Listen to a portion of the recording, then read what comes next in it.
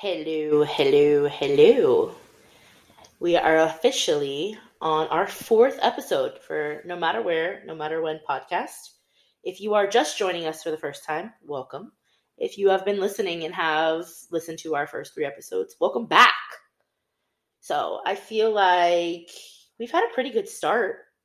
Yeah. And we plan on to get into this, releasing one episode a week. I think that's our goal. Yes.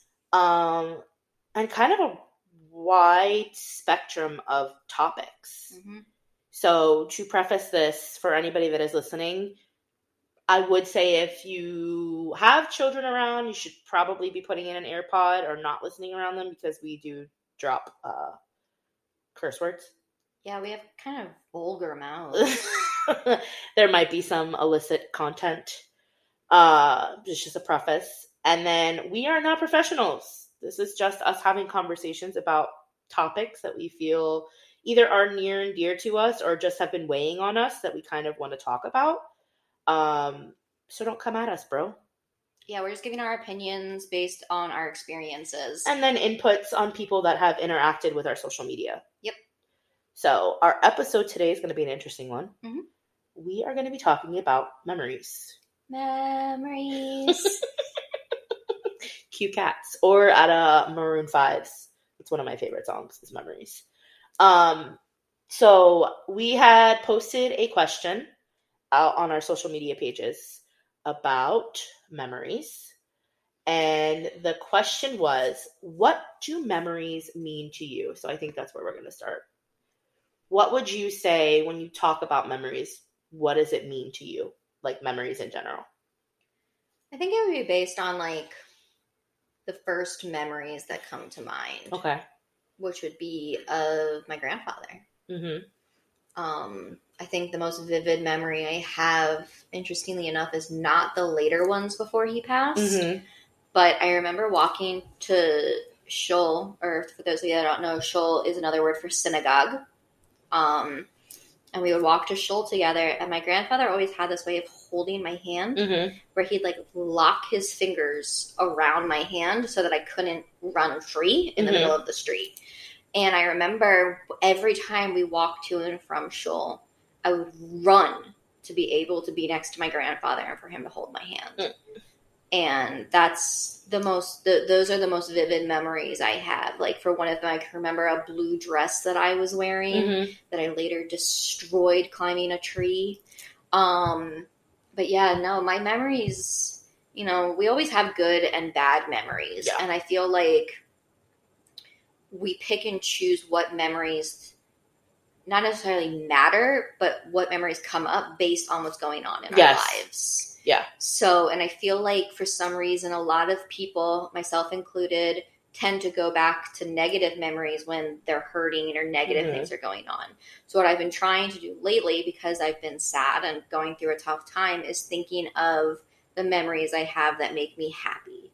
Not necessarily the memories just with that person, but just in general, memories that have made me happy, because I've gone through a lot and it is very hard for me to remember times where I was happy, between the abuse and the eating disorder and uprooting my entire family's life to come down here, the abuse that I've gotten here, it's been hard. So it's hard to think of happy times. Yeah. But memories with my grandfather and his partner before she passed are always some of the best memories. Yeah. So those are definitely ones that I cherish. So I feel like memories, good and bad, are things that you cherish, because even the bad ones teach you lessons. Yeah. That you don't want to forget. If you forget the memory, you forget the lesson, and that's how you recreate history. I think somebody had texted me separately from our social media and had said something along the lines of that. I'm trying to remember who it was, but basically they had said,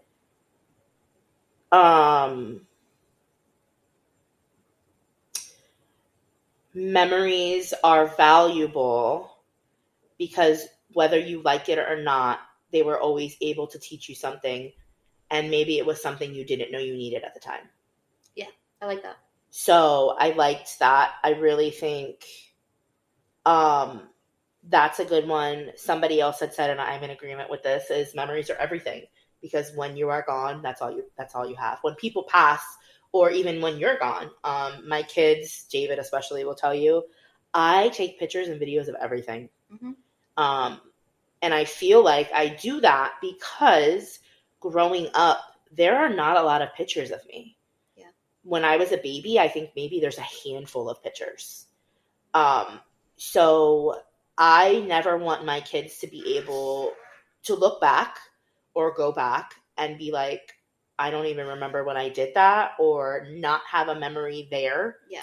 Because I feel like those feel good moments are what you're going to look back on when you miss somebody. You know, one of my very fondest memories is with my great grandmother. Mm-hmm. And I only have one picture with my great grandmother. And it was at my cousin's wedding. And just the way, like, she's holding my hand, like, those are the things I look back on. And when I miss her dearly, that the picture is still in my house. Mm-hmm. It was a Christmas gift one year from my grandmother. I go back to that picture, and even looking at it, like, it's weird. I can smell the picture. Yeah. Like, I can smell her perfume. I can remember the way her skin felt. I can feel her touch. I can hear her voice. Like, it just triggers. So I think memories for me, again, are everything, because it brings you to a lesson you needed to learn, or it brings you to a place sometimes where you feel peace. Yeah. My great grandmother for me is a place that I always cry when I think about it, because there's not a lot of pictures. Mm-hmm. And I think, you know, us growing up, you didn't have digital cameras. You know, we grew up really when digital cameras were first coming out. Yeah. I remember being in the club at 18 with a digital camera. You know, before then it was disposable cameras. Yep. And you had to wait a week to get those pictures. And there weren't cell phones that had cameras. You know, that was a really big thing when cell phones came out. And you're like, oh my God, I could take pictures of everything. Yeah. Before then, it was like Polaroids. That was the closest thing you had to that instant gratification for capturing a memory. Yeah. So they will always tell you. Madison, not so much, because I think she's a ham. But David will be like, really? Another picture? And I tell him all the time, I'm like, listen, when I'm gone, this is all you're going to have. These are the only thing you're going to have to be able to go back and show your kids, or show your grandkids or great grandkids if you're lucky enough, you know, hey, this is, you know, when I was this age and this was happening. And, you know, I don't print pictures as much as I used to, because I feel like they're all, you know, social media is huge for putting all your pictures, and I have everything backed up to like separate files. It's very rare that I'll print pictures. Like, it'll be special occasions that I'll print. Mm-hmm. But they still know. David had sarcastically said the other day, like, if I went on your Facebook, I'd be there for 20 days just looking at pictures, because you take pictures of everything. That's valid. I've gone on your Facebook to try and find pictures for your wedding, or for like the adventures we used to go on when we were younger. Yeah. And it takes me a really there's long pictures of time. Everything. And I just, again, you know, and some people will say, well, you don't live in the moment. You're correct. I feel like there's certain memories where you do just need to live in the moment, but I've always been that person where I want to live in the moment, but I also want to bottle and capture that moment to be able to look back on. There has been times where I have left my phone, you know, because now that's really what everybody uses to take pictures. Mm-hmm. I've left my phone, and sometimes I'll be like, that was the best day ever. And then I'll lay in bed and like that guilt sets in. Like, oh my God, I didn't get pictures of today. There's nothing to look back on. And you hope that, like, especially with the kids, like, they bank that memory. But that's my biggest thing, is my life was so undocumented growing up that I want theirs to be documented.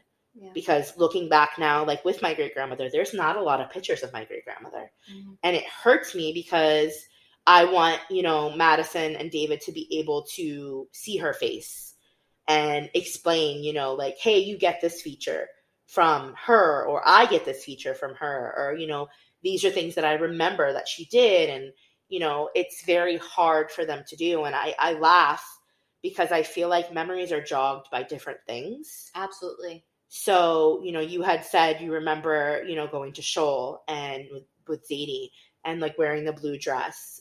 Scents are really big for me. Mm-hmm.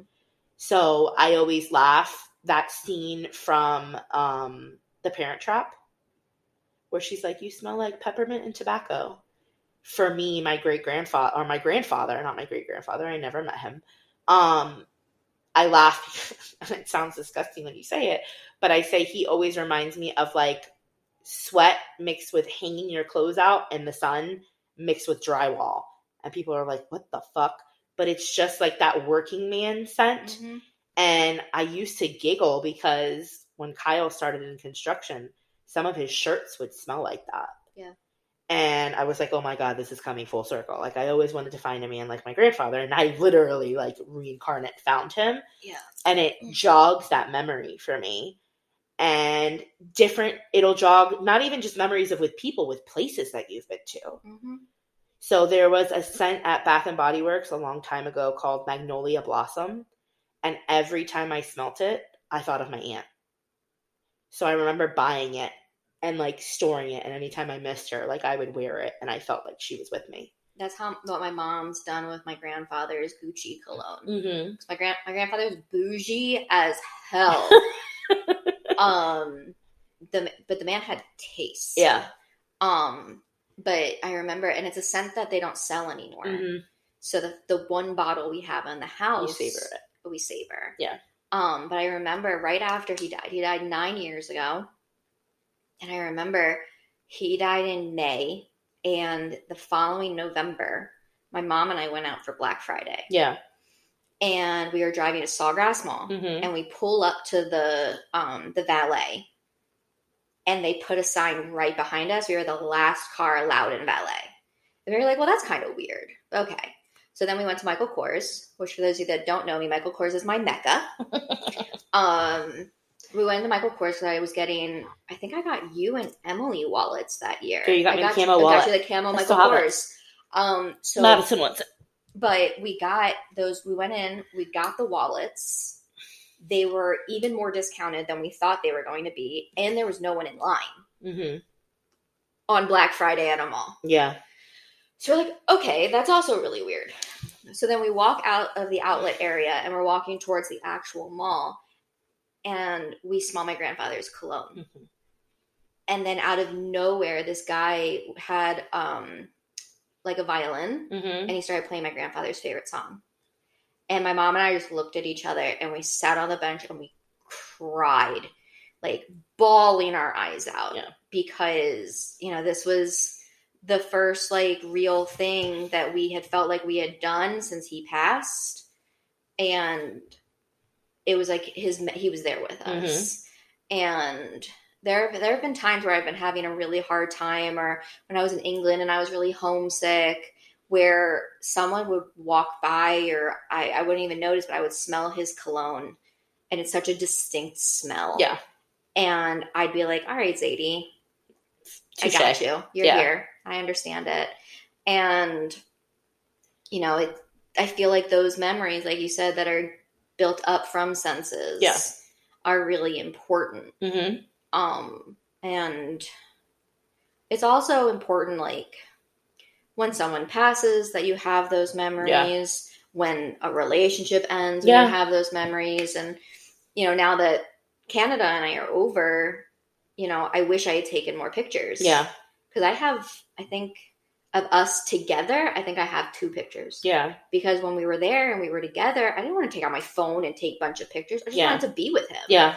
But now I'm like, fuck. You wanted to bottle that. I don't have any more of that. Yeah. All I have are those pictures. Yeah. And so it makes it hard, because you have to balance between living in the moment and enjoying all of that quality time and capturing the moment so that you can relive it again. Yeah. And that's a hard thing to balance. Yeah. And I mean, like, even with Kevin and Robbie, I have one picture that I can find of Robbie and me from when we were little. Yeah. And I have no other ones. I think his mom has some. She told me when I visited her, she had some pictures of us. Yeah. But I feel really bad being like, hey, can I have that picture? Can you like scan? Can you go through all of your pictures of your son who passed away, and just so that you can find ones of me? Yeah. So I feel bad about that. And then with Kevin, I saw him the November before he passed. And so I have silly pictures and nice pictures of us on our last hike that we went on together. But from when we dated, I don't have any pictures of us anymore. Because that's, those were on my MySpace, and that's long gone. I feel like, too, sometimes with memories, I mean, you and Kevin were not on bad terms, but sometimes you want to erase them. With, exes especially. When Brian and I ended, I had a bonfire. Yeah. And I used to do that a lot, though. I used to do a lot of fires. Yeah. But Brian was one of them, because I didn't want to really remember that. And, social media, you're like, the entire album, delete. Oh, yeah, no, I went through, when Mike and I ended, I went through the entire, my entire Facebook, my entire Instagram, deleted all of our pictures, and then when it comes up on my memories, I delete them so that I don't have to ever see them again. Yeah. Because I would personally, except for my relationship with his sister, I would like to forget that I ever dated him. Yeah. And memories trigger certain emotions. Absolutely. So I had just said this the other day. There was a memory that popped up when I was with my ex, where it was a group of us had went to a carnival. And I had went through the album when we, finally were done completely, and deleted just the pictures of him and I, or pictures that he was in. But I kept the album. And I remember somebody had asked me, why would you keep the album? Because I still want the memories of that night, even though he was included. My brain has been trained that I blacked out the parts that included him. The parts that included him. Yeah. Because it was a fun weekend. It was a fun night. And I feel like we've done that with exes before. I mean, the infamous party that we had. Yeah, I think the only pictures I have of that night, they weren't of me on the toilets throwing up my life, so that's a great start. I would never have done that. Okay, you just brought my, That's completely different. No, I think I have pictures of you and I in the kitchen with our Hypnotic bottle. At the table, eating popcorn. I have pictures of you and Angie dancing. I have pictures of us playing beer pong. Yep. And then there's that infamous picture of Whiskey Dick losing his shit. Yeah. Because he lost that beer pong game. Yeah. Well, I still crack the fuck up. Yeah. I can still hear, it's, again, memories will trigger. I can still vividly hear him yo! Yeah.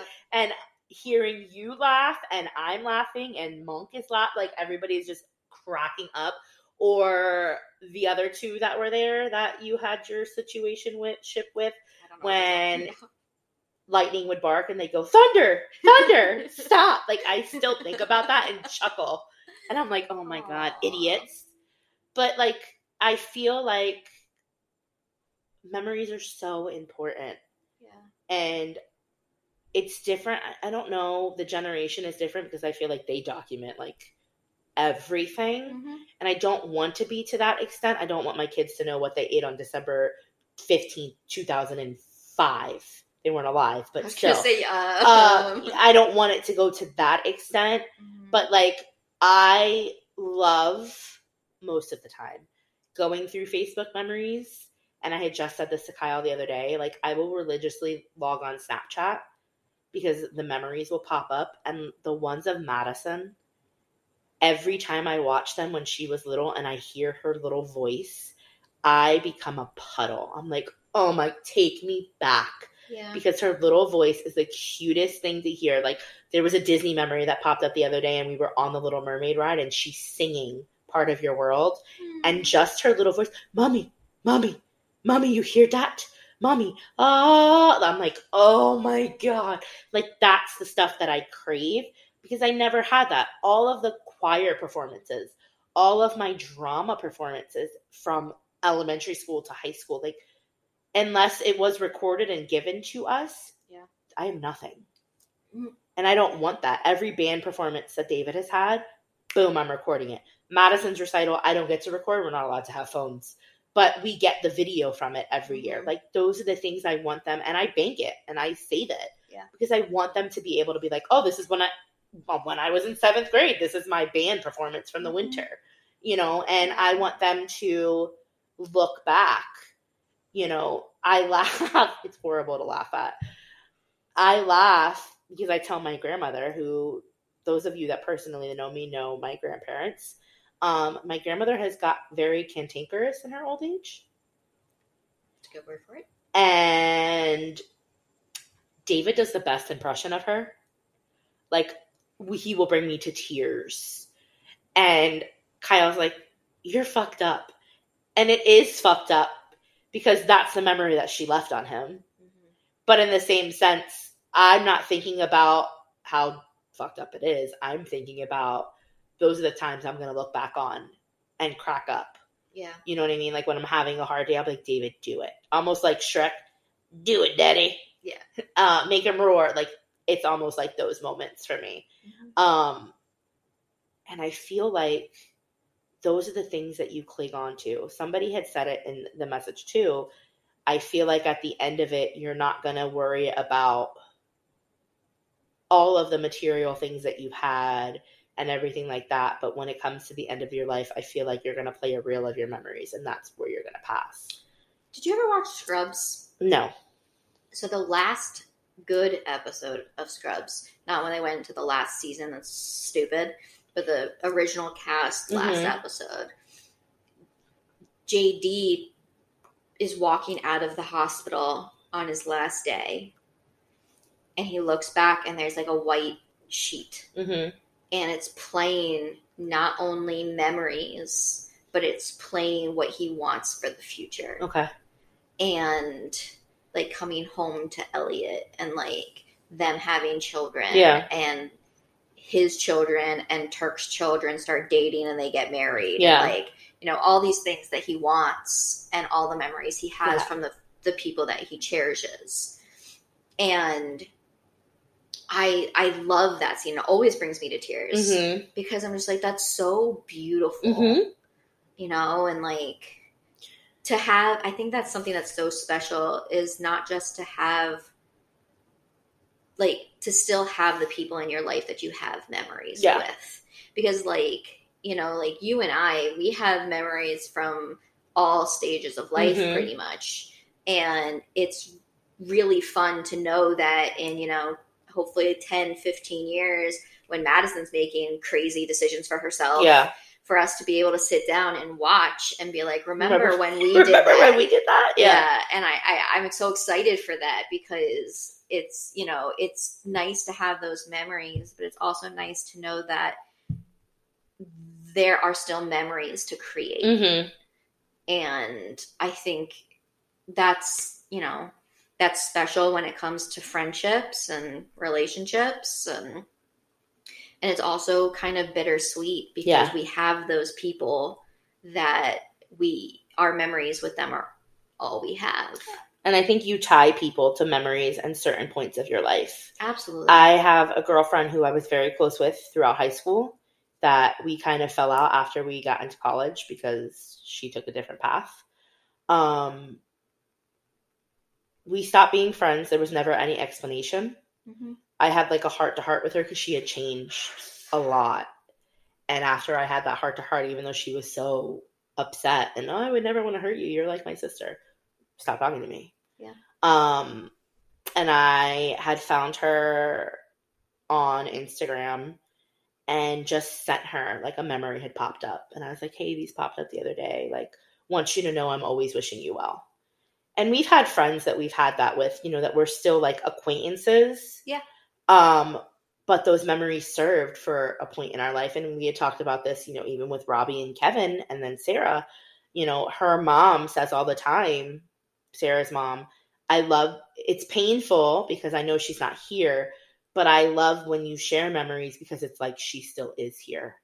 And I still get that glimpse like into her life. And I feel like, especially in college, I just had this conversation with David the other day. I always said I would go back to high school because not ninth grade year, probably 10th grade year on. Ninth grade was just a really awkward year for me. I feel like 10th grade on was a blast. But my college years, I feel like, is when I really made like core memories. and were some of the best times of my life, between the frat parties, meeting you, meeting Greg, like Seahawks, and, Sarah, and the different friendships that I built along the way. I tell him all the time, because David's like, I really think like I want to take a year off.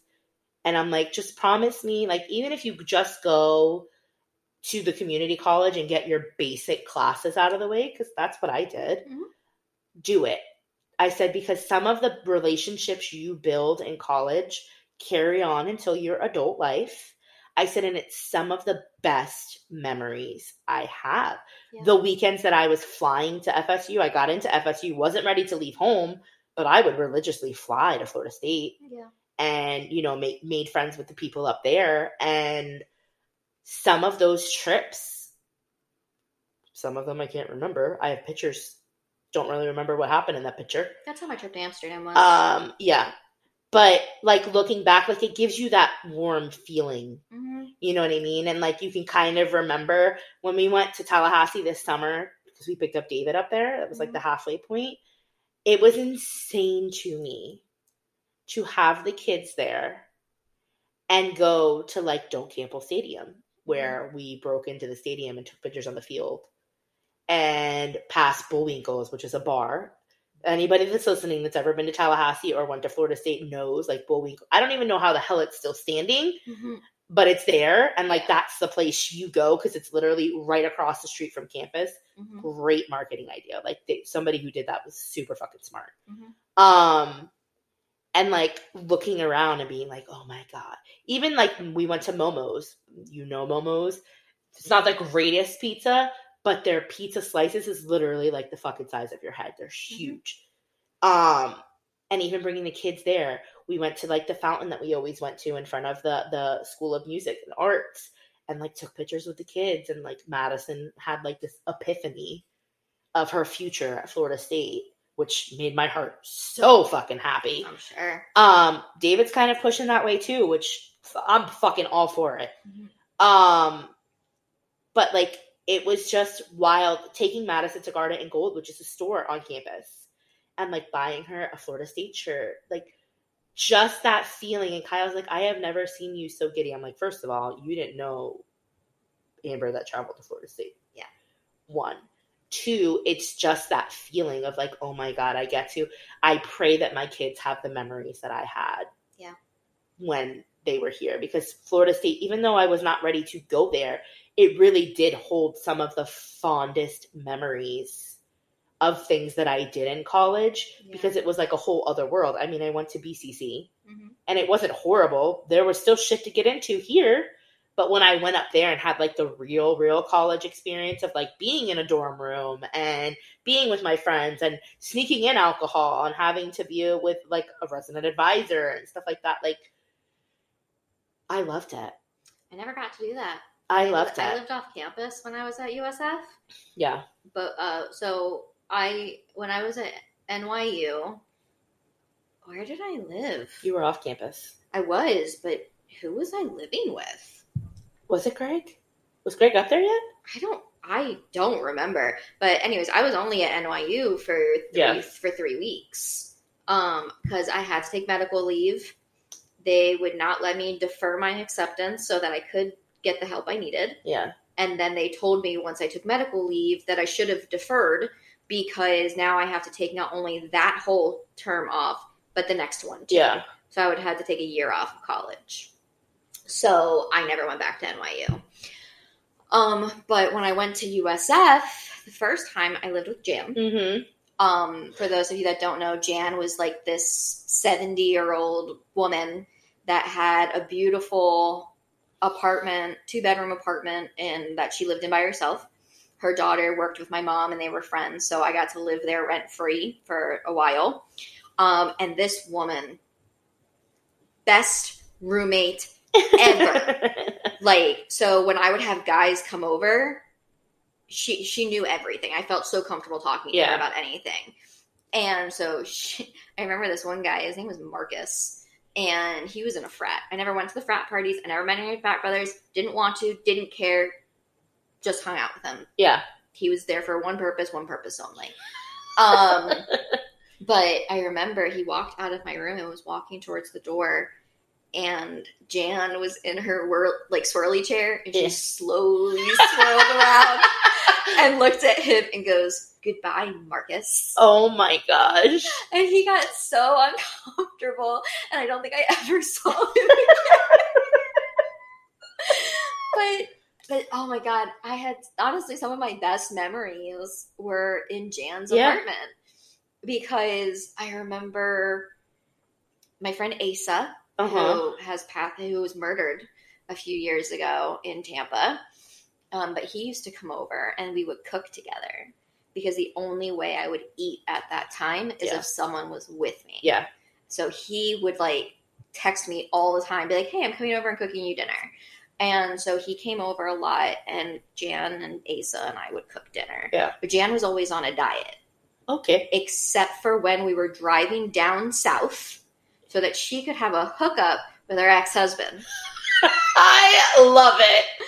And we'd be driving, and I remember we were driving. It was her, my friend Casey, I think it was, and Casey. Me. Casey's fabulous. I love Casey. I love Casey too. Casey, if you're listening, we love you, and honestly, I'm just so happy how she's one of my core memories from picking out my wedding dress. Absolutely, her yellow dress. That was amazing. It was amazing. I can't wait till her daughter is grown, so I can be like, "Let me tell you memories about your mom." I love it. But I'm so happy with how her life turned out. Mm-hmm. She has 2 beautiful children, an incredible husband, a career that she loves. Yeah. Wonderful. But I remember Casey, Jan, and I were driving down south, and Jan saw a sign for Burger King. And she goes, "Ooh, let's stop and get some cheeseburgers." And we both turned around and looked at her, and I was like, "What about your diet?" She goes, "I can't lose weight I can't gain weight on vacation." Vacation pounds don't count. And I was like, "All right, let's do this." And then she'd be sitting in the back seat of my PT Cruiser. Oh, goodness. Good memories in that thing. We'd be listening to Backstreet Boys, because that's what I always listen to when I take long drives. Yep. And she was jamming out in the back seat of my Cruiser. Eating Burger King. Listening to Backstreet Boys. Oh my goodness. She was incredible. The only time she got mad at me was when I took her daughter, her grown adult daughter, to get a tattoo. Oh, well, I mean. But you know what? She was going through a tough time. She was on dialysis waiting for a kidney transplant. Yeah. So the tattoo she got said Chai, which means life in Hebrew. Yeah. And it was on the side that she got dialysis. So she was able to see life. Yeah. While she got dialysis. So it was very special. But even that, I have so many tattoos, and I have memories for all of them. Yeah. But that's my favorite memory, and it's not even my tattoo.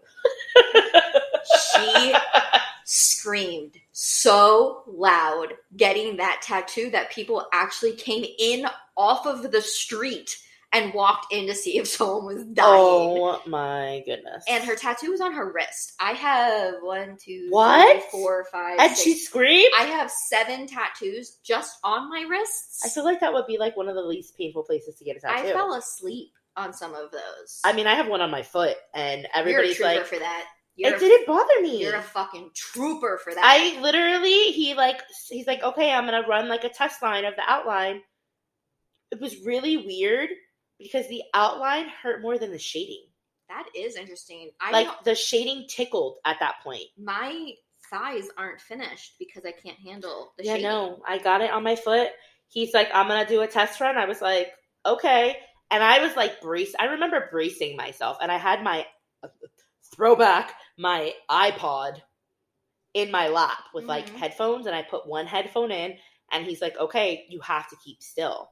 And I remember at first, I twitched, and he's like, "You can't do that." I was like, "Okay." He's like, "Are you good?" I was like, "Just let's go." And he did the first star on my foot. And I was like, he's like, "You good?" I was like, "That was it?" He's like, "Yeah." I was like, "Let's fucking do it." And I put my headphones in. You're a fucking trooper. Boom. And that was only my second tattoo I ever got. And we went for the foot. Bravo.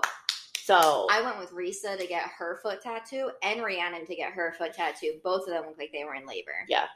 I will not do my foot. I've done most of the other You know what places honestly on my body, hurt me the most is the one that's on my collarbone.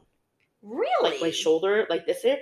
It didn't hurt pain-wise. It stung. I Like, fell you know asleep. when you get like a paper cut? Yeah. That's what it felt like to me. This is how you know the pain tolerance is different for everybody. Everybody. Because my shoulder blades and like up here. Yeah, this one right here. I fell asleep. Yeah, no. And yeah, my worst ones were my thighs. No, it was just like that stinging, like that's what hurt. Like it stung. And I was like, ooh, okay. And it's not a big tattoo. Mm-hmm. For anybody that's referencing, it says Ohana. And I got it with my aunt. That was my aunt's very first tattoo. Mm-hmm. So my aunt, my ex-sister, and my biological ex-sister at that. We'll talk about that later. And my aunt, we all got the same tattoo, and that's how we commemorated her first trip to Florida. That's nice. So, but that one was like, I had gotten my foot done and no problem. And that one I was like, ooh. Interesting. And it was that sting, like you're like, like that sting. That's and interesting. I was like, okay, maybe we won't get another one there. I remember the first time I got my rib tattooed. I had just gotten my... That's something I would never fucking do. I had just gotten my pelvis tattooed. Mm-hmm. I just got my penguin done. My first penguin.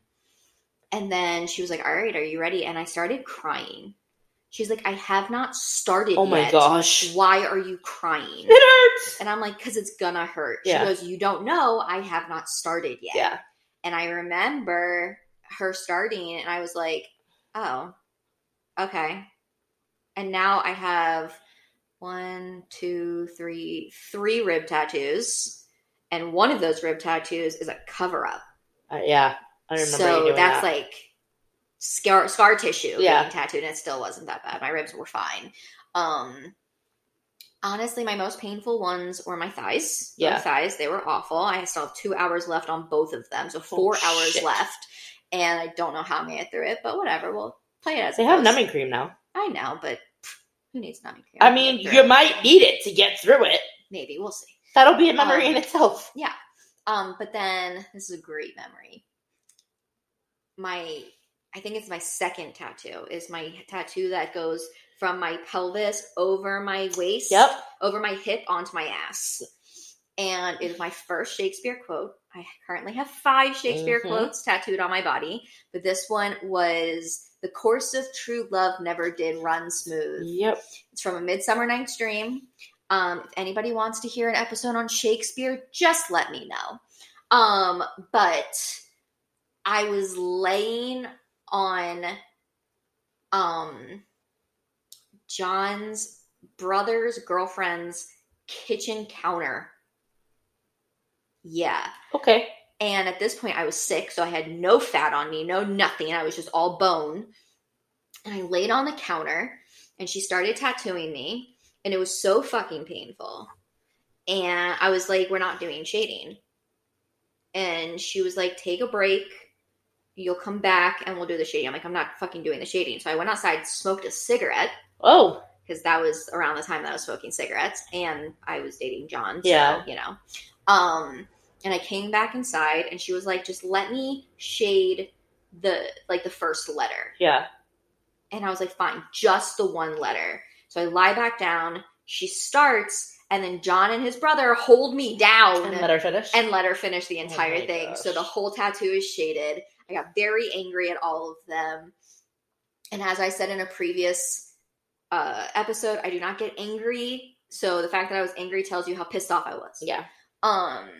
That was a funny memory. That was, I think, my second tattoo. You know what memory popped up the other day? The trip we took to Disney with New York. Halloween. And the one that still cracks me the fuck up is when we were trying to paint the cat face on you. I could not let him do that. And you were crying. It was just so uncomfortable having my boyfriend do my makeup. Crying. There's a picture of you like this.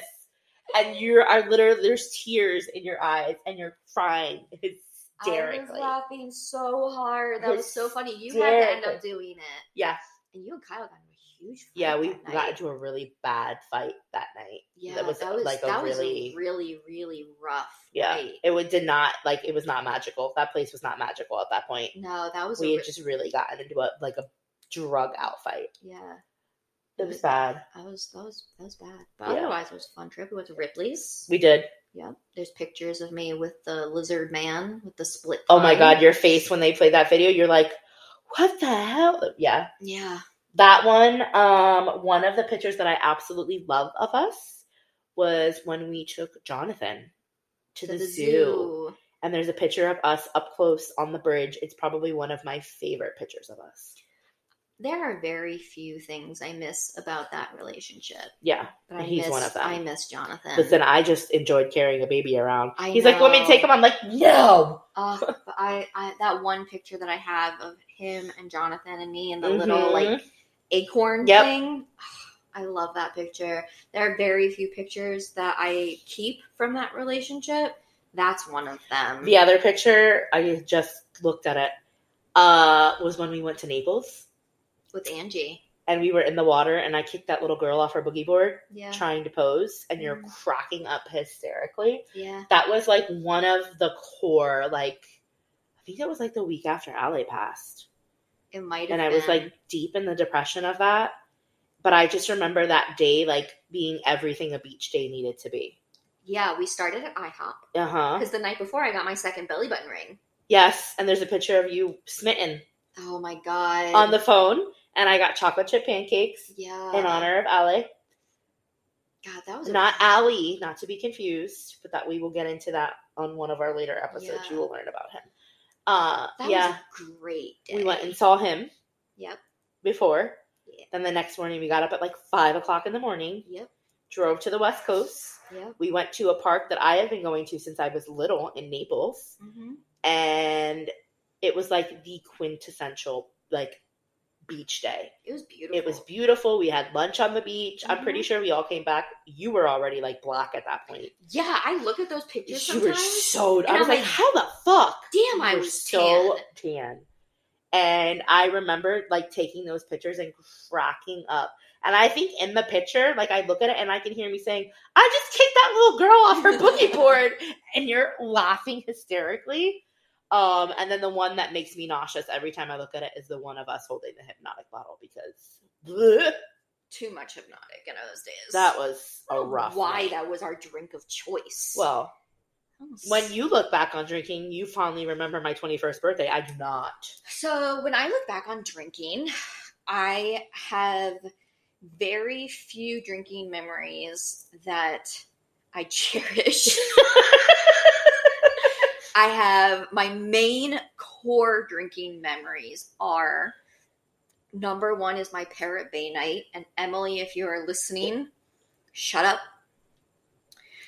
I tried to go shot for shot with one of John's friends. Yeah, that was a big mistake. With rum, which I was more allergic to than other alcohols. I went shot for shot. We tied. And then after about 20 minutes, I ended up with my head in the toilet, puking the rest of the night, like the party with Emily next to me, wondering why the other John wasn't coming back to me. And then get the John whose house it was, picked me up and put me in the car with my brother and Emily and him. And the whole drive home, I was writing my will. I gave my laptop away. I gave, like, all of my worldly possessions, which was not much because I think I was, like, 17. I gave it all away, mostly to my brother.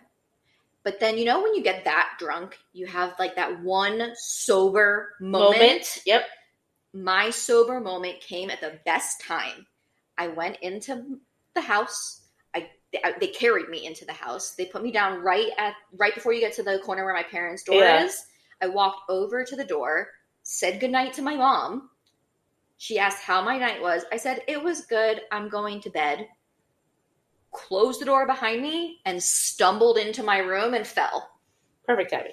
And then I woke up the next morning mortified because we were all supposed to go to the beach. And I was like, I cannot see John.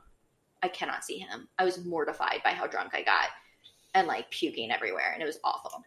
So that's like my core drink memory. Sounds about a big memory that I have with you. Yeah. You played it out for me. Yes. My other one is a great memory. It was with Casey. Okay. We were in France.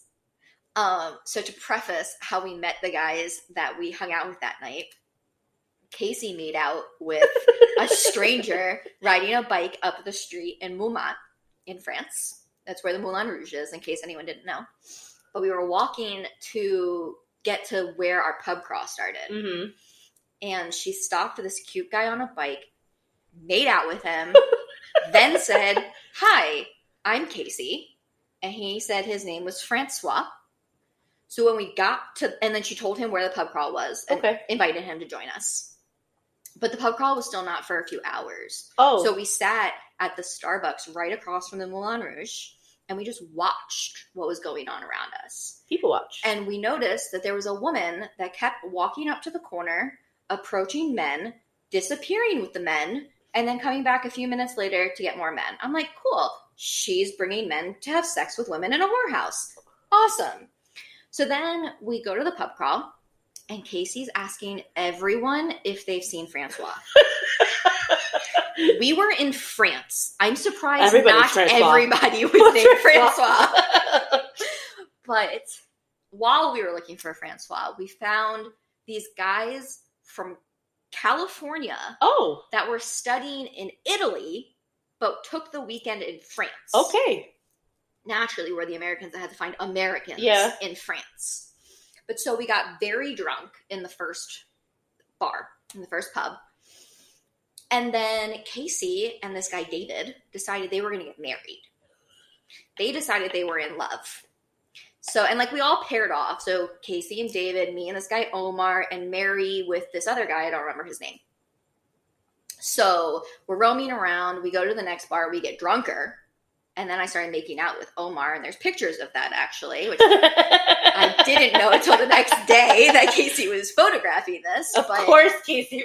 I was in the moment. Dude was a great kisser. But after the second pub, I think it was, we decided that they were ready to get married. Oh. So we left the pub crawl to go find a church so that they could get married. Oh, my gosh. We couldn't find one open. I bet not. So we went back to the pub crawl. Casey literally got on the ground and crawled to the next pub because it was a pub crawl. So we get to the next pub, and it turns into, instead of getting married that night, it was now their bachelor and bachelorette parties.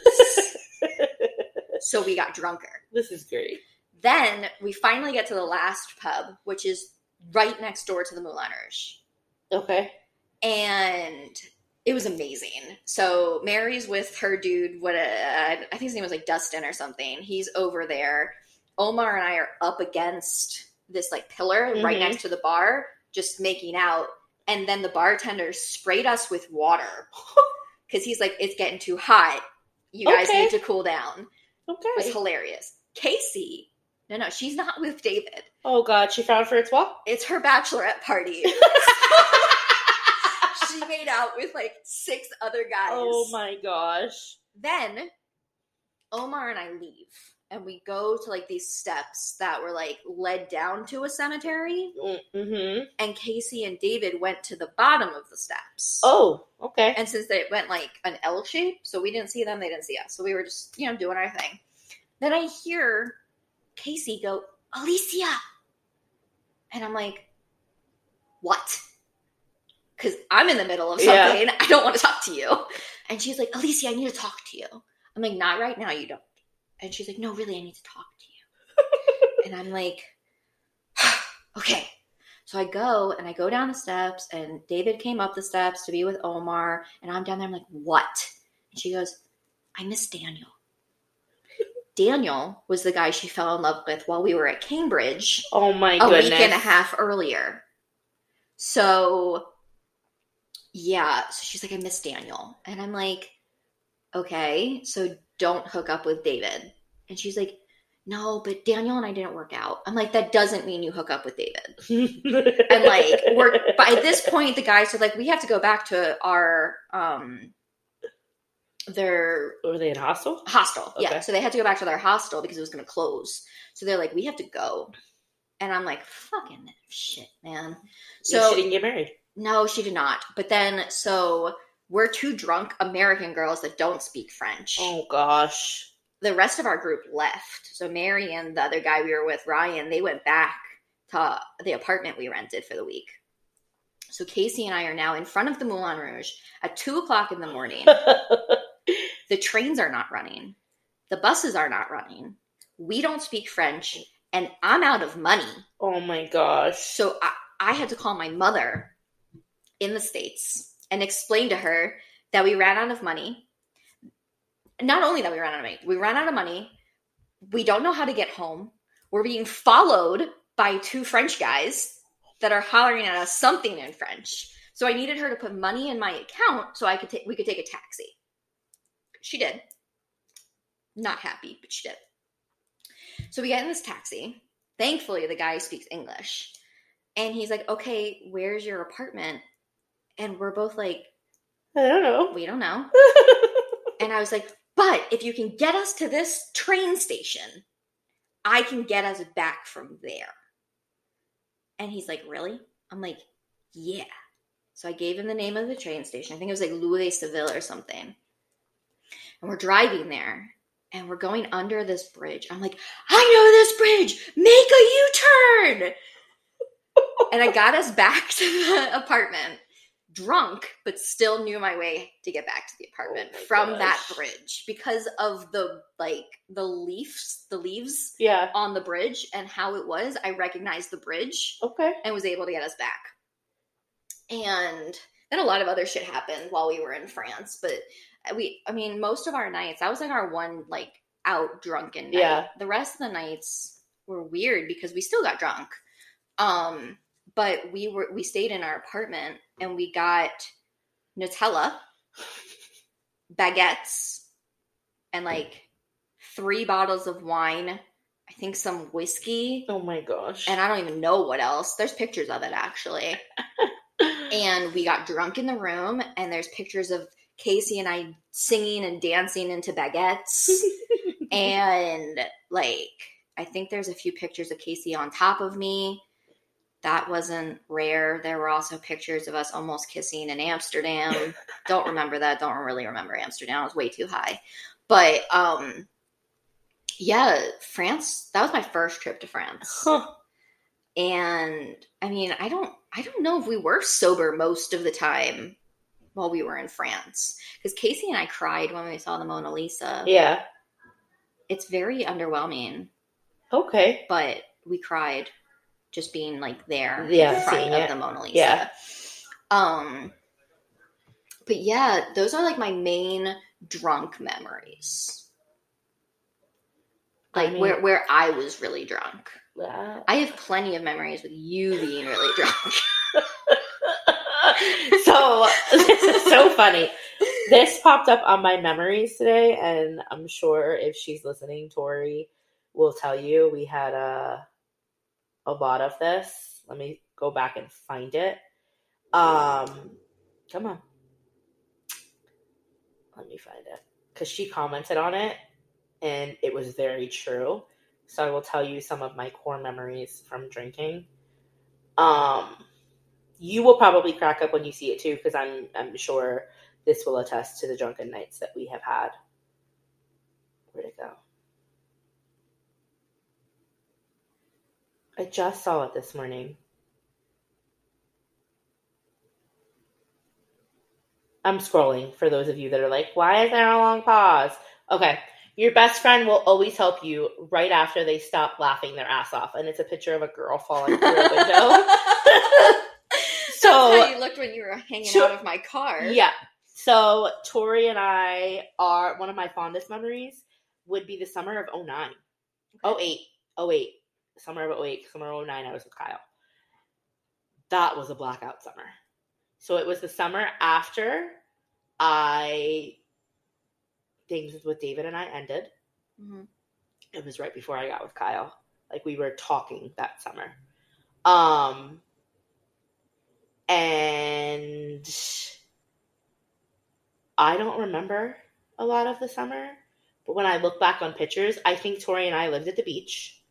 There were many a days that we would get drunk because there was a little convenience store in Hollywood where the guy was convinced that I was 21 and I was not 21. Mm-hmm. So I didn't even have to show my ID. I would just walk in and put beer on the counter. And he's like, yeah, have a great day. Nice. So we got drunk a lot.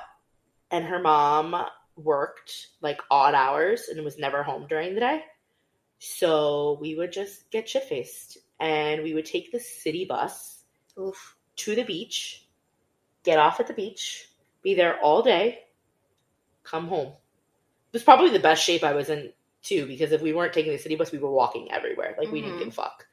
But yeah, that summer itself, I had a really great tan. I was in really good shape. And some of the shit that we did, like, you're talking like 3 o'clock in the morning, riding bicycles. One of the memories I have with her, David was still a part of the equation. Like, we still hung out occasionally. We just were together. I remember having a beach cruiser, and Tori would be on the front, and I would tow her, and we would just ride everywhere. And I remember one night, it had to be like 3 o'clock in the morning, and we decided, let's ding dong ditch. So, mind you, Tori does not have a bike and has to wait to get on the bike that we are driving around. So one of those nights we wind up in a bush because we couldn't get on the fucking bike and wind up leaving the bike somewhere. I remember us fondly peeing in somebody's front yard because we just couldn't hold it.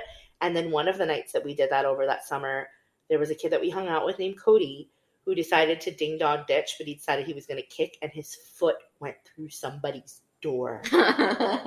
And we booked it. Of course. And then there was one where we were riding bikes, and we were in the parking lot of the YMCA. It was broad daylight, and Cody was in front of us and turned around and hit us, and she was on the front of the bike, and like, boom. Shit. Huge knot on her head. It was crazy, but we laugh all the time because now every time, that's a memory. Every time I see a beach cruiser, I'm like, oh, I remember those days. Yeah. Or like the little convenience stores, or that was a blackout summer. One of the funnest summers I had, and after what I went through with my ex, it was what I needed, like, for my soul. And that's really where Kyle and I started like talking. And then another core memory I have, the party that we had. Yep. From what I remember. Yeah. That was a fucked up party. It ended fucked up. So many ways. Yeah, it ended fucked up. For those of you that don't know, that was one of the parties Allie and I threw.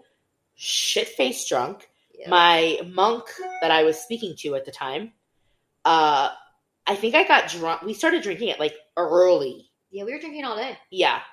And hypnotic is a very sore subject because I can feel my stomach turning even saying the name. We thought we were fucking cool. That was our drink of choice. And I remember like telling Allie, we did not take the heed of warning of liquor before beer and don't mix. We just decided we were going to drink everything. And I was deathly ill. You were, yeah. And puking. Like, I would get up to shower and I would puke. I would like bend down, I would puke. Like, it just wouldn't. And we knew that this group that we were friends with was coming. One in particular, Whiskey Dick, who his name will not be revealed, but that's who we will refer to him as. And then the monk. And I remember telling her I don't even know what we were. Our situationship. We talked about this in the previous episode. I remember looking at you and saying, please don't let him come in here. Because I'm literally throwing up everything but my intestines at this point. Yep. I'm like, please don't let him come in here and see me like this. So I went to the door to welcome him to my home and then said, oh, Amber's in the bathroom. And I walked him over to the door and said, look, he's here. Surprise. Now I'm literally mid-puke and I'm like, Allie, what the... Now, this was where I think we will talk about like relationship versus situationship. That'll be an episode. But this is how I knew that he cared, because he literally sat there and like held my hair. I remember him and I having like an in-depth conversation, even though like I'm heaving everything up. Yeah. He helped me get in the shower and he's like, I'll be here when you come out. Just let me like say my name. So fucking weird. And I'll come and help you. Yeah. So I remember showering and like puking a bunch more, and then going out on the night was fine. It ended fucked up though. Yeah, she really disappointed me that night. Yeah. And then my 21st birthday. Great night. We started at a club Yep. that was like boring as shit. Nobody was there. Michelle was with us. Michelle and the other one. Mm-hmm. And I was so excited. There's a picture of me double fisting a Long Island, and that should have probably been my first inclination. There was a great picture of me that night. Yes. My eyes look like crystals. We have really, really good pictures that night. Yeah. And Allie was talking to Whiskey Dick at the time, and he was supposed to come. He was supposed to be there. And he's like, no, that's boring. Come to a house party. We were not invited to this house party. We just showed the fuck up. We were welcomed with open bottles. Full beer bottles. So we showed up at this house party. Now, we are fully decked to go to a club. We were with Greg's ex? Yes, that's what I was saying. The other one. Oh. Because it was only 4 of us. Yeah. And Odie. That's what I thought you were talking No, about. the other one. Yeah. So we were fully decked to the 9. I was wearing, I think it was like a zebra print. Yeah, it was black and white. Yeah, with like leggings, makeup done, whatever. And I remember leaving and telling you my only goal is to get him to give me a lap dance. Yep. So we get to the party. Mind you, it was on my actual 21st birthday. Because I remember them being like, oh, you're actually 21 today. No black X's on your hands when we went to the club. Yeah. We pulled up. Whiskey Dick comes out. And it was like that Notebook moment. Do you remember him coming out and like picking me up and spinning me around? And we had a frickin' frack that were like calling his name. Come here! Yeah, and he's like, happy birthday, babe. And like hugging, kissing me. And I was gleaming. I'm like, oh, okay. We went out back. There was a huge fucking slip and slide out back. Yeah, it was like that like water slide. Yeah. Mm-hmm. I remember water slide. Greg's ex stripping down. That's when we met Chase. Yeah. He gave her his clothes. Yep. That were, mind you, like 5 sizes too big because he's 20 feet tall. He's 6'8". I remember Ben Como being like, oh, it's your birthday, and handing me a bottle of Captain. And there's a picture of me. Mm-hmm. And he's like, take a shot. And I downed the whole bottle. He's like, I said a shot, not the whole fucking bottle. Mm-hmm. You were like booed up somewhat with Whiskey Dick. And then I remember saying, I don't feel good. I started to drive you home. I don't feel good. So we drove home. It's a mess. You can fill in the fucking blanks because that's where it gets hazy for me. Greg's ex was somewhere. I don't remember where she went. Didn't she have to go home? Yeah, we dropped her off somewhere. I think it was my I was living with my grandparents. You were living with your grandparents, but no, we dropped her off before that. Because I remember the whole time we were driving to drop her off wherever we did, you were like, I'm not going to make it. I'm not going to make it. And then you made it to your grandparents' house. But as soon as I pulled up, you opened the door, fell out, and started puking. Yeah, I was so sick. And I proceeded, if I'm not mistaken, I remember like continuing to puke back to the party. Because we went back to the party after we dropped Del off. Yeah. Yeah, we did. We did after you. Because then I went into the bathroom at the party and was proceeding to puke. Yep. And you're like, are you good? Do you want to go home? I'm like, no, I got this shit. And then we open the door and Monk is standing there. Yep. I remember, I think, looking in like the pantry for like mouthwash and shit. Mm-hmm. And as soon as we opened the door, I fondly remember you being like, you got this? And the smile on my face. And he did. He gave me a lap dance, Channing Tatum style, in the bathroom until somebody beat on the door. So my fond memory of that is we then proceeded to leave the party. And mind you, this was like the guy I was chasing for a while. Mm-hmm. And we broke into somebody's RV. Yep. I thought that was RV night. That was the night that Michelle got me the tongue ring that lit up that said "Girl Gone Wild." I remember that. It lit up and vibrated. So I think his line to me was, let me see what you can do with that. And I was like, okay. Let me see if this RV's open. No fucks given. And I remember leaving the RV and frickin' frack being like, where were you? Like, walking down the street. They were really annoying. But that was one of my good, like, I think that was one of those, like, got him. And then we woke up the next day. I was still drunk. Allie was in bed with me at my grandparents' house. We spent the night. Mm-hmm. And we woke up the next day and you're like, let's go to the Keys. And we got lost because we decided we were going to take the turnpike. And we had to call Bencomo. Right. We called Bencomo. And be like, how do we get there? Yeah, we were like, how do we get to the Keys? And he's like, where are you? And I told him an exit. He's like, what? And I was like, we're on the turnpike. He goes, you don't take the turnpike. Yeah. And I was like, oh, okay. So I had to find my way back. And the first thing you handed me that morning was a beer. You're like, here you go. It's going to solve all your problems.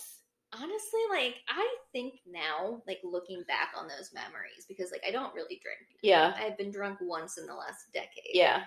And that was for John's birthday last year. Yeah. And that was only because I was pissed at Mike. Yeah. That's another great memory. We'll get there in a second. But, I think back to how much I drank back then. Yeah. I'm just like, what the fuck? That's what I'm saying. When I turned 21, I feel like there were not a lot of sober moments. But yeah, but also I wasn't eating. Yeah. And I was consuming way too much alcohol. Yeah. Like, I was lucky never to get alcohol poisoning. I'm pretty sure I did. I did not. I just Hence got all the puking. really fucked up. And I don't think I ever blacked out. I think I always got right to I don't think I blacked out, but it's hazy to remember. Yes, that I definitely have. But I don't think I ever blacked out. No. But another really great drunk memory was John's birthday last May. We went to the strip club, which I have not always been the biggest fan of strip clubs, because the first time I went to the strip club when John and I were dating, we went to, I think it was Tootsie's maybe? I don't know. But this guy, when we walked in, was literally fingering one of the strippers while she was on stage. Okay. I was like, this is disgusting. Yeah. Like, whatever you do in the comfort of your bedroom, car, living room, whatever, that's awesome. Good for you. But with a stripper on the stage while she's supposed to be dancing. You should have smelled her. You're right, I should have. I was just really uncomfortable. Yeah, and John's like, here's a wine, go slap her ass. I'm like, no. It was really uncomfortable. So, last year, though, John and his friends and we all went to the strip club. We sat right up front. Mm-hmm. And I remember this one girl was dancing in front of us. And she picked up one of the ones. And she put it in my bra. Okay. I was like, cool. I just got tipped by a stripper. And she's like, you have great cleavage. Thanks. I'm like, thank you. I was like, in my head, I'm like, that actually means a lot coming from a stripper. But like, everything was free that night. Yeah. Like, John and his friends all put out the money for drinks, all put out the money to tip the girls. Everything was free. So I was like, this is great. So that time I was drunk enough that I was like slapping their asses and putting money where it belongs in a strip club. But then John goes to get his private birthday lap dance. Oh. In the champagne room? And they come out. And the stripper walks over to me and hugs me. And I'm like, what the hell happened in there?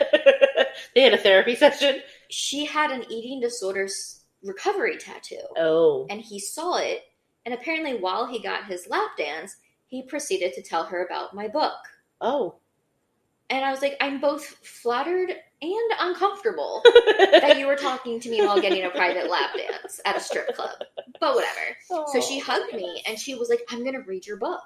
Okay. And she like repeated the name to me and made sure she had it right. And then hugged me again and walked away. I'm like, this has got to be the strangest strip club experience ever. And then we were all standing outside trying to figure out who was going to drive. Yeah. Because granted, we were at the one that's like right off 441. Yeah. Right before 595. Yes.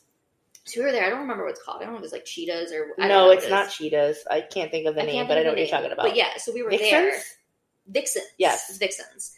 So we were there. It's sad that I know that. And John doesn't live far from there. Yeah. So, and I was too drunk to drive. So his friend Manny drove us all back to John's house where all the other cars were. And I stayed there. And that's the first time I've been drunk in so long. Yeah. So I've forgotten what a hangover feels like. Woo! Those are not fun. It's no fun. It's not. No. But I didn't puke. So that's cool. Nicole will tell you she loves when I drink. David also loves when I drink, which is very strange. When we get into family trauma, we will talk about, obviously, alcoholism. He literally will, like, pour alcohol down my throat because he swears I'm the best person when I'm drunk. I'm like, what does that say for when I'm sober? He's like, I love you when you're sober, but you're just so funny when you're drunk. You are very funny. Nicole will tell you too, and I tell Danielle this for when we go on trips. I'm like, when I start chugging beer, you know I'm done. Like, say, okay, Amber, it's time. Mm-hmm. Because when I start chugging beer, like, that's Nicole's signal to be like, oh, fuck. Yeah. And she laughs because she knows when I'm drunk because I will randomly walk around and go, hello? Hello? Not on the phone. Not nothing. That, or I have this thing where I go in Asian, what your name? From the stand-up comedian, Angela Johnson, when she talks about the nail salon. Yeah, I've seen that. What your name? Because she heard the joke. Yeah. So I will randomly walk around to people and go, what your name? Nicole's like, okay, we're done. There's actually a video on her Instagram of me drunk the first night she took me to the bar that she goes to, and I'm dancing to Take On Me. Okay. And I think it ends with me, like, slapping my ass. Gone. Wasted. But she's like, you crack me the fuck up when you're drunk. Yeah. And those are the memories, like, we walk away with. So I might not remember them. Yeah. But when I look back on them, like, it's not a shameful thing for me. It kind of makes me laugh. Nikki and Ashley, two of my friends that live up there, when Madison is obsessed with checkers. Okay. Obsessed. So every Tuesday when we drive home from dance, there's a Checkers on the way home, and it's that Checkers. Mm-hmm. We went out one night for a Bad Mom. We called it a Bad Mom's night out. Okay. And it was actually how we got our nicknames for each other. And I will never forget, Ashley was driving. We were all intoxicated. We just flipped a coin, and whoever was the least intoxicated and could function the best drove home. So whoever could tell what the coin actually landed on. Pretty much. Is the one that Ashley was the one that picked. Makes she sense. was driving Nikki's car. Okay. And I will never forget, we're like, I'm fucking hungry. We pulled into the Checkers, and I swear to God, I saw my life flash before my eyes. And now every time I see those red pools, I, like, have PTSD, and I have to go there every Tuesday because that's what Madison wants to eat. Mm-hmm. But that was the night. I remember Nikki drunkenly screaming out the window, I'm the Queen of Wellington! So she's called Queenie, or the Queen of Wellington. Ashley, we called Unicorn Princess. And then in her back seat, my nieces had been to a fire station, and there was a plastic little, like the cheap plastic toy fire hat. Yeah. And I started singing Lil Wayne's Fireman. Okay. So now they call me Fire Marshal. Very nice. But every time we text and, like, we giggle, because I'll be like, love you, Queenie. And she'd be like, or they'll say, like, love you, Marshall. And every time I go to that Checkers, I'll text them and be like, I didn't die this time.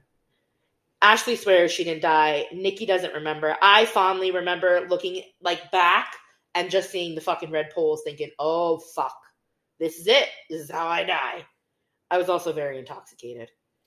Yeah, I have, like, I feel like fast food places are, like, the place to go when you're drunk. Because when I look back on a lot of the times I was drunk in high school. Taco Bell. That's what I was going to say. Taco Bell. I have peed outside the Taco Bell on Sterling. Yeah. So many times. Tori and I, when we were drunk, it was Taco Bell or IHOP. It's always Taco Bell or McDonald's. Like, after the club, we'd be like, hey, let's go to IHOP, because they're open 24 hours. Always Taco Bell or McDonald's for me. Nicole and I, it varies, but usually it winds up being fucking Taco Bell. And then, I can't say after our drunken nights we really had, like, hey, let's go get food. Well, that's because at that time, there was no chance that I was ever going to say, let's go get food. But I also think we were too shit-faced. Oh, yeah. We were fucked up. At that point. Yeah. But, so, that's a big thing. Memories, now that we're like an hour and 15 minutes into this. Scents, flew by. Pictures. Mm-hmm. And I feel like they hold such a special place. And then you have the not so good memories that you kind of don't want to remember when you black out. Somebody had said to me in a private message that your brain trains itself with memories. Yeah. And bad experiences or bad memories are linked to trauma. Mm-hmm. So you go into fight or flight mode with your thoughts. Yeah. Because I can recall to this day things that had happened with, domestic violence, mm-hmm. where I was, sometimes even what I was wearing. Mm-hmm.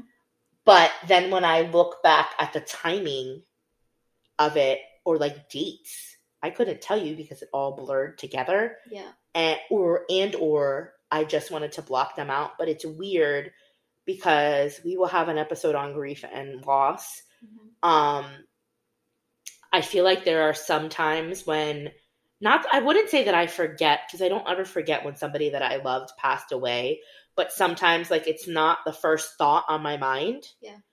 And I feel like my body reacts. Mm-hmm. So, my great grandmother was one. There was one year where I didn't forget the day that she passed away because it was the same day as Princess Diana, just a year after. Mm-hmm. But I woke up and just felt off. Yeah. I felt off. I felt like sick to my stomach. I was just like having a really bad, like depressed episode. And it wasn't until later on in the day when I sat down and looked at the calendar that I was like, oh, that's why I feel like this. I have that from about March 29th mm-hmm. to April 19th. Okay. I'm just off. Yeah. Because, Robbie died the end of March and Kevin died April 18th. Yeah. And so from the time Robbie died to the time Kevin died, because they died 19 days apart. Yeah. I'm off. Yeah. Like, I'll be crying for random reasons, and it's weird how your body just like it's a memory for your body. Yeah. Of what you went through at that time. Yeah, absolutely. Because I told Kyle, he's like, I just don't understand.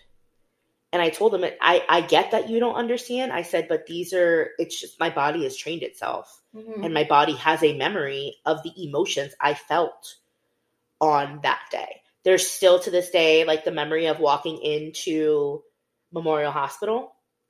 That's where my great grandmother passed and where she was when she was sick. Mm-hmm. So I still to this day, it's really weird that I love sunflowers, because the last balloon that we bought my great grandmother before she passed was a huge sunflower that said "Get well soon."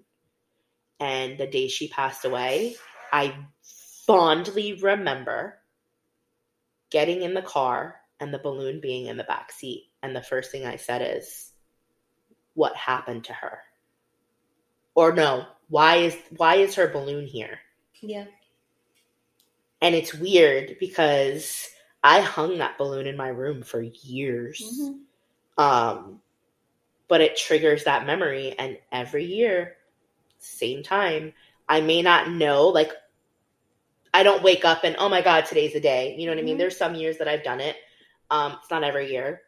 And the years that I don't remember, that memory is like engraved into my body as a memory response. Yeah. The first couple years after Robbie and Kevin passed, I didn't really understand why I was so off those few weeks.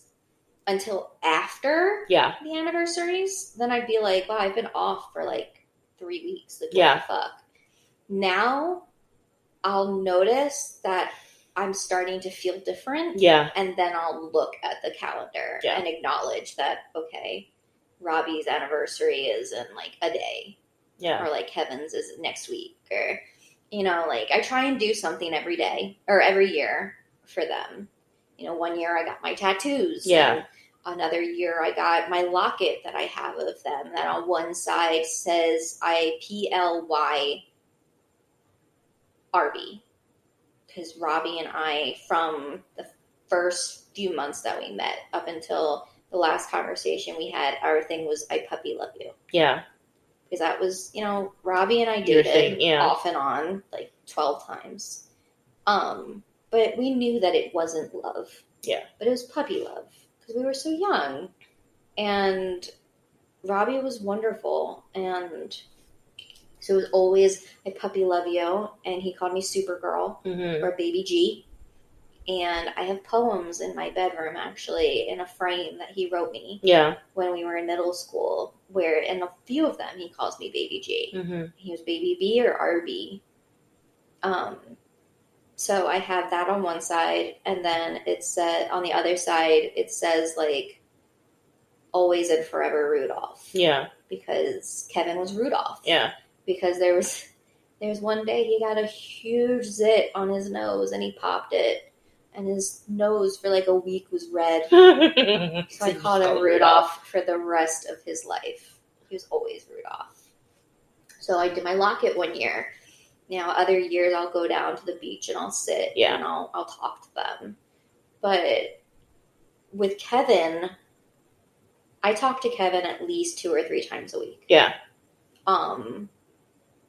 Because up until a few weeks before Kevin died, he was like my like conscience almost. He was like, he told me the things I didn't really want to hear, but that I needed to hear. And he had a way of just explaining it that got through to me. And so, like, I mean, the last few weeks, I've talked to him almost every day. Yeah.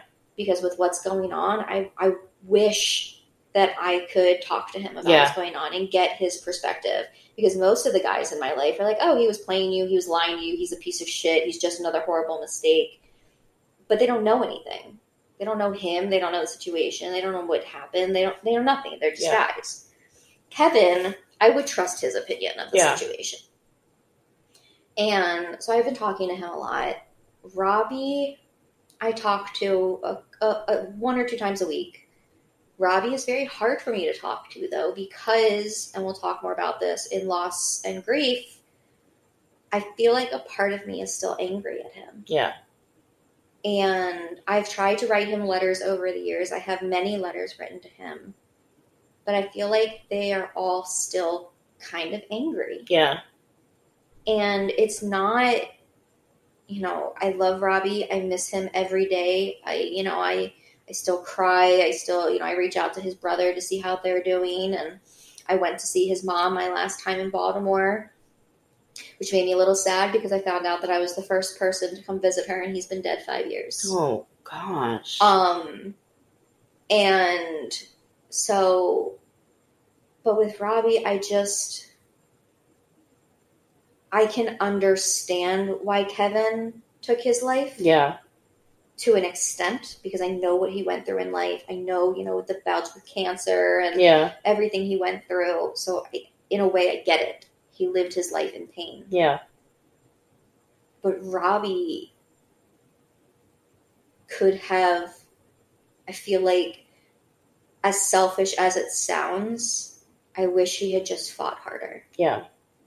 And it's very hard because I don't understand that addiction. Yeah. So, and I've never done that. I never will. But the only way I can understand it is that I put the eating disorder before a lot of people. Yeah. And he put his addiction before a lot of people. But his addiction took his life. Yeah. And now I don't get those hugs anymore. And, I missed out on a lot of years of memories with him. Yeah. Because he got so angry at me when I moved here. He didn't understand why I had to move. Yeah. His mentality was, we'll protect you from the situation I was in and you can stay. Yeah. And he didn't understand how difficult it was for me to be in Baltimore and that I needed, for my safety, to leave. My mental health, to leave that situation completely. So for years, he did not speak to me. Yeah. And it was not until our friend Laura's father passed away that he spoke to me again. Because he came to her father's Shiva house. Yeah. And I, of course, was there because she was like one of my closest friends at the time. And I flew up before the funeral to be a part of like helping the family get ready for the funeral. Because I told her when he got sick, when it happens, call me and I will be on the next flight. Yeah. And we had to pay like $600 to get me to Baltimore that night. Yeah. But I was in Baltimore that night with her and her family. And I actually, one of the scariest things I've ever had to do in my life, past the abuse, past everything else, her brother-in-law and I went into the room with the casket and had to look at his body before the family came in to let them know if they would be okay to see his body. Or like how, sad it was. But I hadn't seen him since he got cancer. So I didn't know how much weight he lost. Yeah. I still am haunted sometimes by that. Yeah. But I did it because she was my best friend and she needed me to do it. Yeah. And my dedication and devotion to my friends always comes first. Yeah. But that was the first time Robbie talked to me again, was that trip. And then we got close. It's like we picked up right where we left off. Yeah. And then when he was going through his addiction, I sent him money, but I told him to always send me receipts for what he was using the money for. Because I thought in some way that would mean that he wasn't using it for drugs. Yeah. But he would send me pictures of the refrigerator, pictures of the receipts, and pictures of himself. And I had him check in with me a couple times a week to make sure he was alive. So when he passed, when he died, I remember I was sitting at Passover Seder, and it was the break, and I happened to go on Facebook. Yeah. And it was there. And I completely fell apart. Like my world shifted in a way that I didn't know was possible that day. Yeah. And then it just got worse when Kevin died a few weeks later. Like that year was awful. But so I don't have those those memories with him. I feel like sometimes I get very sad thinking that almost like that I was selfish to move here because I missed out on those memories with Robbie. And I missed out on a possible like long-term relationship with Kevin, and like now they're gone and I don't get to make memories with them anymore. Yeah. But then I have to remind myself that like if I had stayed in Baltimore, your life would be completely different. I wouldn't have a life. Yeah. Because the eating disorder would have consumed me. He would have, the piece of shit would have still been stalking me. I would have ended up killing myself. Yeah. Because I wouldn't have been able to deal with it. Yeah. Or I would have gotten into drugs and that would have killed me. Yeah. So I had to leave for my safety.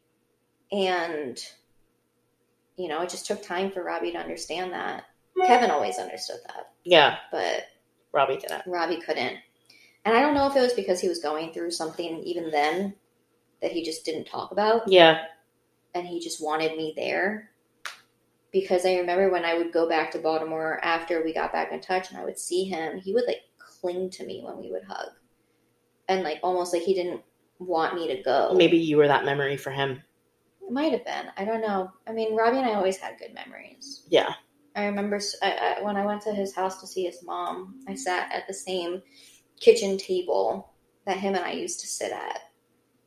And it took everything in me not to just start crying sitting there. And I cried the whole way back to Adam's house, walking back through that area from Adam's to Robbie's and back. I cried and I called my mom. And I was so glad I went to see his mom. Yeah. It was just so nice getting to talk to her. But it was also just like sitting in that they had like a booth. And just sitting there and remembering like all of the times we ate, Easy Mac together. Yeah. And all the times we sat there talking and, going across the street to watch him play basketball and sitting by, they have like a koi pond in the front, sitting by the koi pond and talking to him. Like that whole house has so many memories for me. And it was just it felt almost haunted because that was the first time I was in that house without him there. Yeah.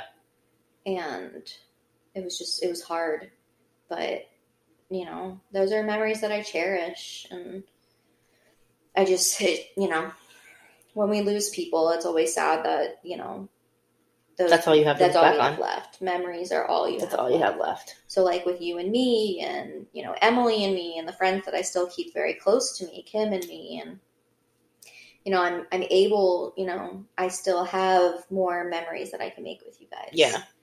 But what Robbie's death, Kevin's death, Basilio's death, Asa's murder, all of those things, all that tells me is that we don't know what's going to happen tomorrow. We don't. Really don't. And I feel like some people think that's so cliche, but we really don't. No. You know, I was talking to a childhood friend of mine today, and I think of him every November because he is the reason that I got to see my grandmother the last time I did. Yeah.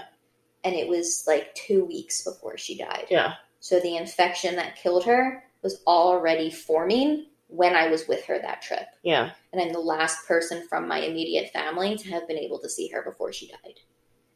And I cherish those memories of that trip so much because I didn't know that was the last time I was going to see her. Yeah. And I am so thankful to him for taking me to Alexandria to have dinner with my grandmother. Yeah. And for putting up with, you know, her spending the entire dinner talking about me. Because, like, we walked into the restaurant and she said to the hostess, my beautiful granddaughter came to have dinner with me. Yeah. This is her friend, but this is my beautiful granddaughter. Yeah. And I was at the table to the waiter. This is my beautiful granddaughter. She came to visit me. Yeah. And, you know, we went to Ross and she took me shopping. This is my beautiful granddaughter. Yeah. And, you know, like, I remember thinking to myself, like, she when I was in treatment, she used to send me packages of yarn and knitting supplies, and she would write to Alicia Beautiful Oppenheimer. Yeah. And I think she felt that she had to tell me as many times as possible that I was beautiful because she figured that if she said it enough, I would believe it. Yep. But I remember, like, I loved that trip with her, and it meant so much to her. Yeah. And now it means so much to me, more so than it did even then. Because you look back on it. Because I can look back on it. Yeah. And know that, at least for her and my grandfather, my last memories with them were happy ones. Yeah. My grandfather, my last memory with him was his last birthday. Yeah. You know, his birthday's April 23rd. He died May 17th. Yeah. So, and I was there for his last birthday. He only wanted it to be my mom and Laffy, his partner. Yeah. But he let my mom's best friend Elise and me come to the birthday as well. So it was just us. And that was his last birthday, and I got to spend it with him. And it was a great memory. It still is. It's something I cherish because the last thing I got to say to my grandfather was, I love you. Yeah. And it's the same thing, the last thing I got to say to my grandmother. And that's so powerful. That's my great-grandmother. The last memory I have was we did a family dinner. She was very sick. So my grandmother was a very big woman. Mm-hmm. She was very sick. And we went to the family restaurant that we always went to. Mm-hmm. It was Beats Country Kitchen. It was up the street from my grandparents. And we rented the back room. It was her birthday. She had already been diagnosed with cancer. She had lost a lot of weight. So she didn't look like herself. And I remember going up in front of everybody and singing to her. And I remember looking over and her crying. And I think she knew at that moment. Her birthday was July 26th. She passed away August 31st. So I think that she knew, like, this was going to be the last birthday. Like, she could feel it in her gut. And I remember, like, looking back now, it breaks my heart to think and remember her crying. But it also warms my heart because I feel like during that time, that's when I found my passion for music. Mm-hmm. So I feel like everything that I did in middle school, in high school, in college with music, she was a part of it. And she got to see the very beginning of it blossom. Yeah. So that memory for me, as horrible as it is because of the condition she was in, and she declined very fast, I also cling to it because that is the last happy memory. I mean, the only other memory I have of her is seeing her a few days before she passed away, and she couldn't speak. Yeah. She couldn't, you know what I mean? Like, she could acknowledge that we were there, but she wasn't, like, fully there. Mm-hmm. She was suffering. And in that moment, I knew she was sick, but she was still able to have a conversation with me. I could still the memory. I still have the memory of feeling like her arms around me and smelling her. Yeah. So I think that's really important. And, you know, again, when we do go, that's all we have. Yeah. You know, so I think it's really important to savor what you have and document what you can. Mm-hmm. Again, it's a hard balance, but I think, you know, especially when we get into the episode of kids, that is one of the core things that I always say I really wish my family did more of growing up, because I don't have, you know, my earliest memories are probably like 5th grade. And I'm sure I can go back, like if I jog it, but like fully remembering like a solid memory of like a whole day, it might be like 5th grade. Mine would be when I was 4, but that was because that's the day I cut my hair off. Oh, well, okay. So I remember that really I have well. bits and pieces from when I was younger, but like it's very, very like hazy. That's the only day I remember from that young, is the day I cut my hair off. From 5th grade on, like I can vividly remember. But I feel like had I had pictures, it would kind of, you know, jog my memory and be like, oh, I remember that day. I don't have that. Yeah. So I want my kids to be able to look back and be like, oh, I remember that day. This and this happened. Yeah. Oh, I remember the conversation. Or I remember. So I think, you know, memories are very important. Yeah. And I think, you know, you store them differently. You react to them differently. And there's different kinds of memories that you make along the way. Yeah. Some of them are meant to teach you a lesson.